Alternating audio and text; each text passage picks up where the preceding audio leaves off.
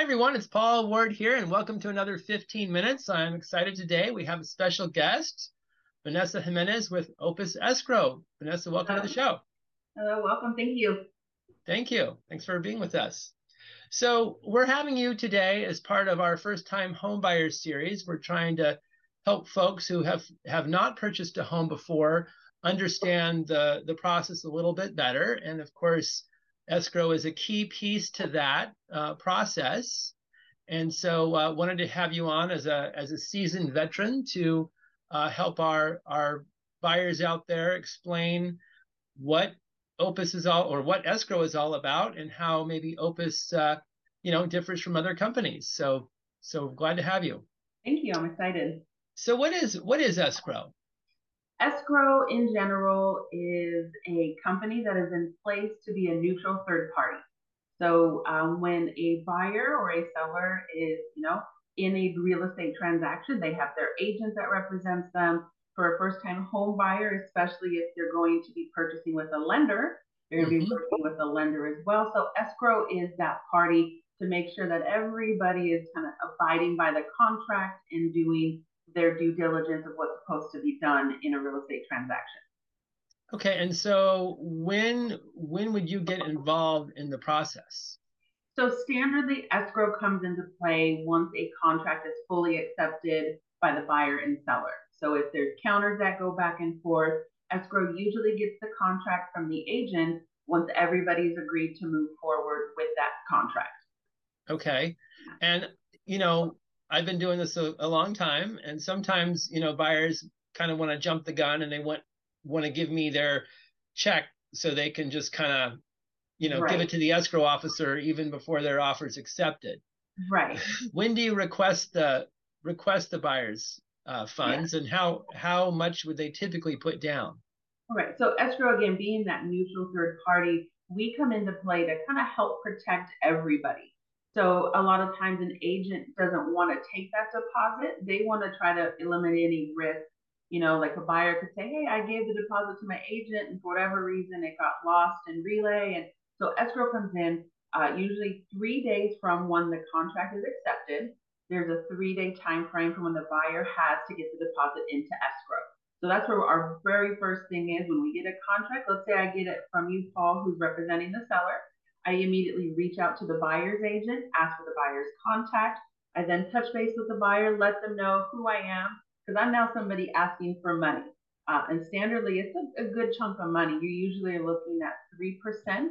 That's kind of what we see as the average deposit. So, here I am, a stranger off the street from the buyer's aspect asking for money. So we like to Right. reach out, introduce ourselves, and then 3 days from when the contract is accepted.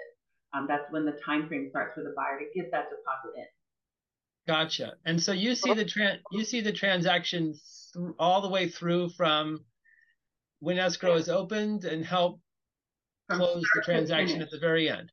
Start to finish, and especially with a first time home buyer, they are really getting overwhelmed with paperwork. They have their agent paperwork, they have their lender paperwork. Now here comes escrow coming in and asking for more paperwork, right?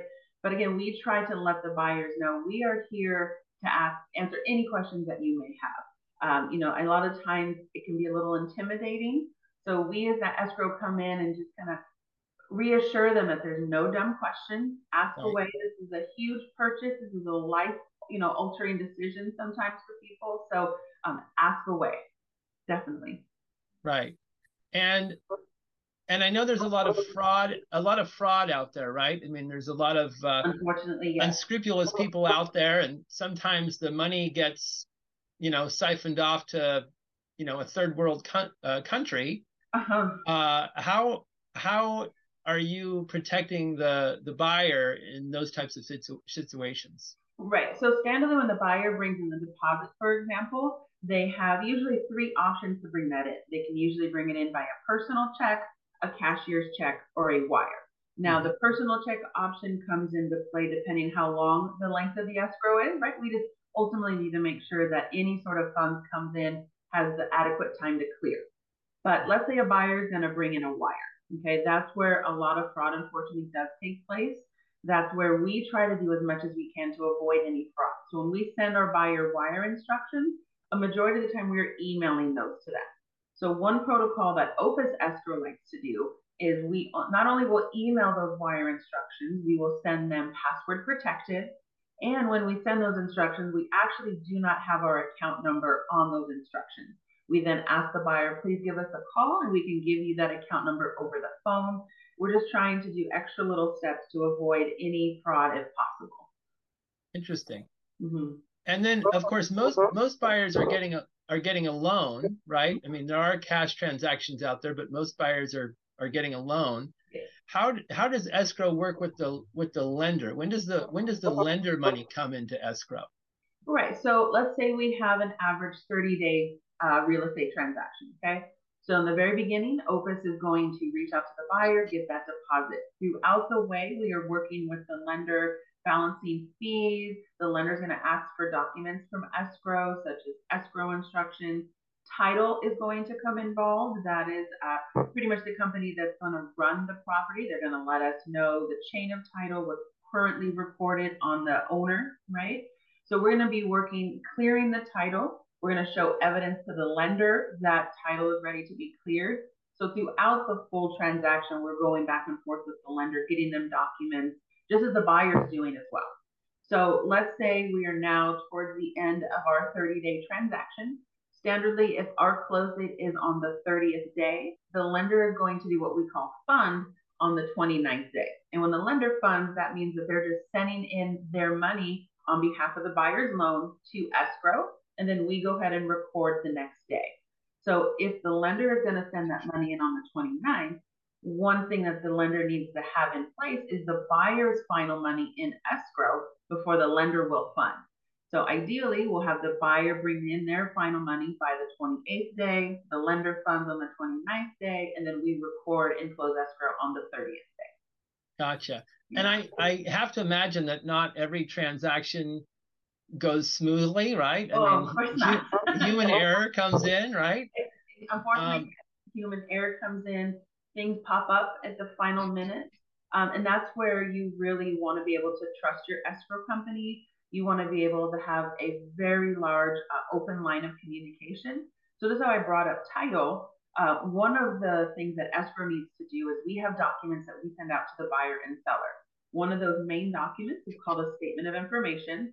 And sometimes clients may look at it as, hey, you're asking for a lot of personal information because I'm asking for your social, date of birth. And you're right, we are. And the reason we're doing that is, one, we want to clear everybody to make sure that there's no liens or judgments, especially against the current owner, that could come into play and hold up the transaction closing, which does happen. And then we also want to make sure if a lien does pop up that we can clarify that it's not you, right? Because we do get John Smith. So we also want to make sure that the John Smith that has 10 liens with the IRS isn't our John Smith that's, in this transaction. So yeah, human error does come in. There's, didn't you get the document, or I got the document? So that's why as escrow, you want to make sure you're working with someone who's very organized, who is on top of the tasks that they need to do. So once we get that statement of information, we get it to title, they clear the aspect.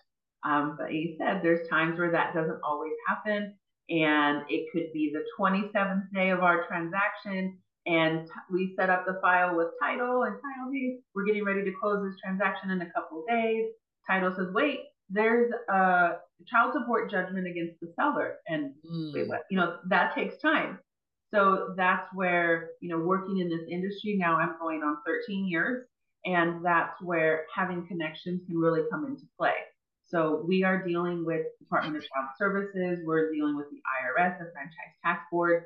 So knowing the aspects to go to, knowing the line of communication, the email address, the fax numbers that you need to reach out to, you can go ahead and get a demand right away, clear it, get what you need to have happen in order to close. But those things happen, unfortunately, at the last minute sometimes.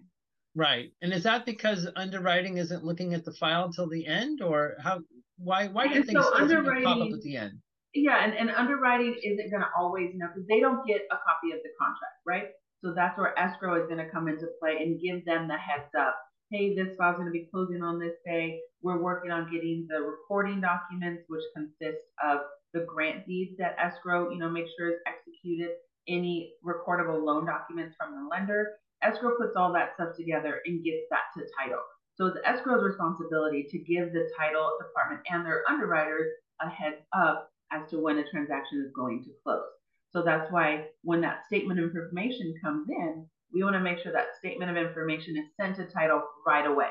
We don't want to wait till we're setting up a file. We want to get that to title hopefully within the first week or two when escrow opens, to give the title department and underwriters plenty of time to clear the file. Gotcha. So what would be some advice that you would give to a first-time buyer, not familiar with the process, right, to kind of avoid these scenarios, these challenges? Yeah, I would say the best thing is don't hesitate with any documentation that you get, whether it be from your agent, whether it be from your lender, especially from escrow as well, because there are time frames and contingency periods all based on the closing of your escrow, right? So, like you said, in a standard real estate transaction, you have time frames where the agent representing the seller has to give documents to the buyer. They have time frames for to review everything. So I'd say a huge piece of advice for a buyer would be, if you get something sent to you, get it done right away, right? Don't have you be the reason why something's being held up. Right. Yeah. That makes perfect sense. Yeah. And there are lots of escrow companies out there. I mean, there's lots of choices. Yeah. Why should folks choose Opus? Opus, yes. Well, because I work there. No. There you go. Right. So standardly, we would probably say that there's three main types of escrow companies. You have a title and escrow based company, which is title and escrow are owned by the same parent company. They are standardly ran by the Department of Insurance. So there's a lot of regulation under those companies. There's pros and cons with that. Not only, a lot of regulation kind of restricts sometimes some of the options you have, but it also keeps everything even across the board. Another type of company you have is what we call in-house escrow, which is an escrow company that's linked and ran under a real estate company. So a lot of times that's great because, as a real estate agent, they're going to be working with my deals.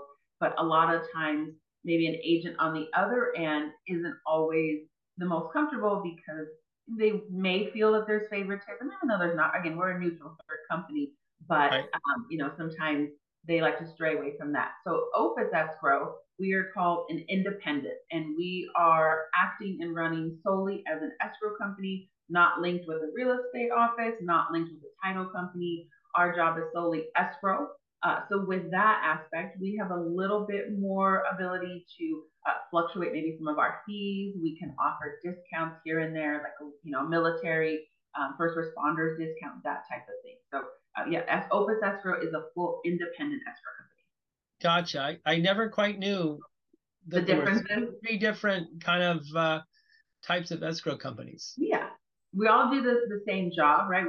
We all take pride in being that neutral third party. And one thing with escrow, you have to multitask. Right. It is a job where your brain is going nonstop, and okay, I have to do this on this file and this on this file. So being organized is huge. It is key because the documentation that comes across my desk, as I'm sure you're used to, it's a lot of paperwork. And even in a time of today where so much is digital, so much is online, there's still a lot of paper that we are touching and handling. So being organized is key. Right. And you said you've been doing this for 13 years now. Yeah, this is going on my 13th year. Yes. And yeah, escrow is one of those professions where you learn as you go. It's a trade that a lot of people are not familiar with. I think because there's not, training classes, there's not degree programs for escrow. It is, you get in, you get your hands dirty, and you learn the skills, as you go throughout the years. Right. Nobody grows up saying, I want to be an escrow. Oh, right. I want to be an escrow officer. Right? But it is. It's a profession that, if you work hard, you'll get that hard, payout in return. Right. Well, this has been very helpful. I think our first time home buyers are going to appreciate this, and they'll obviously still have questions because it is a complicated process, as you mentioned. How would somebody get a hold of you? So people can get a hold of me a few different ways. On my background here, you'll see my contact. We're located here in Oxnard, kind of behind the Seabridge Shopping Center. So we're local to Ventura County. But the best way, if you want to get a hold of me, give me a call right here, 805-351-3494, or my email address, vanessa@opusescrowinc.com. Great. Well, Vanessa Jimenez, thank you so much for being our guest on this edition of 15 Minutes. We greatly appreciate it. Well, thanks for having me, Paul. I appreciate it. Absolutely.